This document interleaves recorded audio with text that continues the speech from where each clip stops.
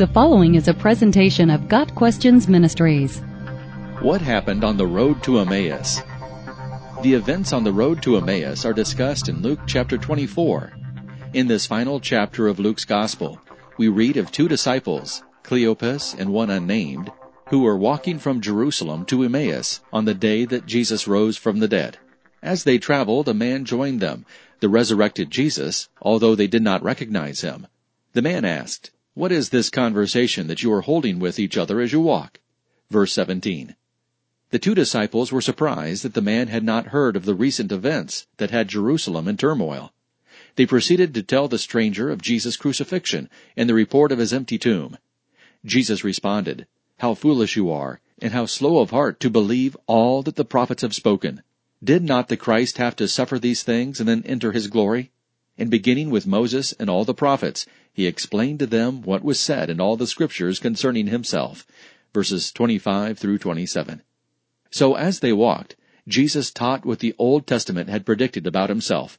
When they arrived in Emmaus that evening, the two disciples stopped to eat, and they asked Jesus to join them. He did, and as he broke the bread and blessed the meal, their eyes were opened. Verse 31, and they recognized him. Jesus then vanished. Their response? Luke reports, they got up and returned at once to Jerusalem. There they found the 11 and those with them assembled together, and saying, "It is true, the Lord has risen." Verses 33 and 34. On the road to Emmaus, Jesus gave a lesson on the prophecies of the Old Testament, which were fulfilled in his death and resurrection. What a lesson that would have been! The author of the book explains his work, making connections from Scripture to the events they had recently experienced. The disciples' reaction to Jesus' lesson was one of deep conviction of the truth of what he was teaching. "Were not our hearts burning within us while he talked?" they asked each other. Verse 32. Their physical eyes were blinded to the identity of Jesus, but their eyes of faith were being opened as Jesus opened the Scriptures to them.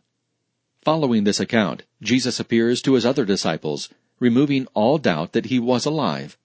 Jesus had promised that he would show himself to those who love him.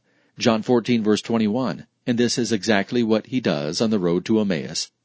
The story of the disciples on the Emmaus road is important for many reasons. It provides an emphasis on the Old Testament prophecies related to Jesus, evidence regarding an additional appearance of Jesus, and a connection regarding the many eyewitnesses of the resurrected Jesus. Luke chapter 24 is often seen as a model of the journey that Jesus makes with many of us today, as he opens our eyes, points us to the Word, and reveals himself along life's walk as the resurrected Savior and Lord. Got Questions Ministry seeks to glorify the Lord Jesus Christ by providing biblical answers to today's questions. Online at gotquestions.org.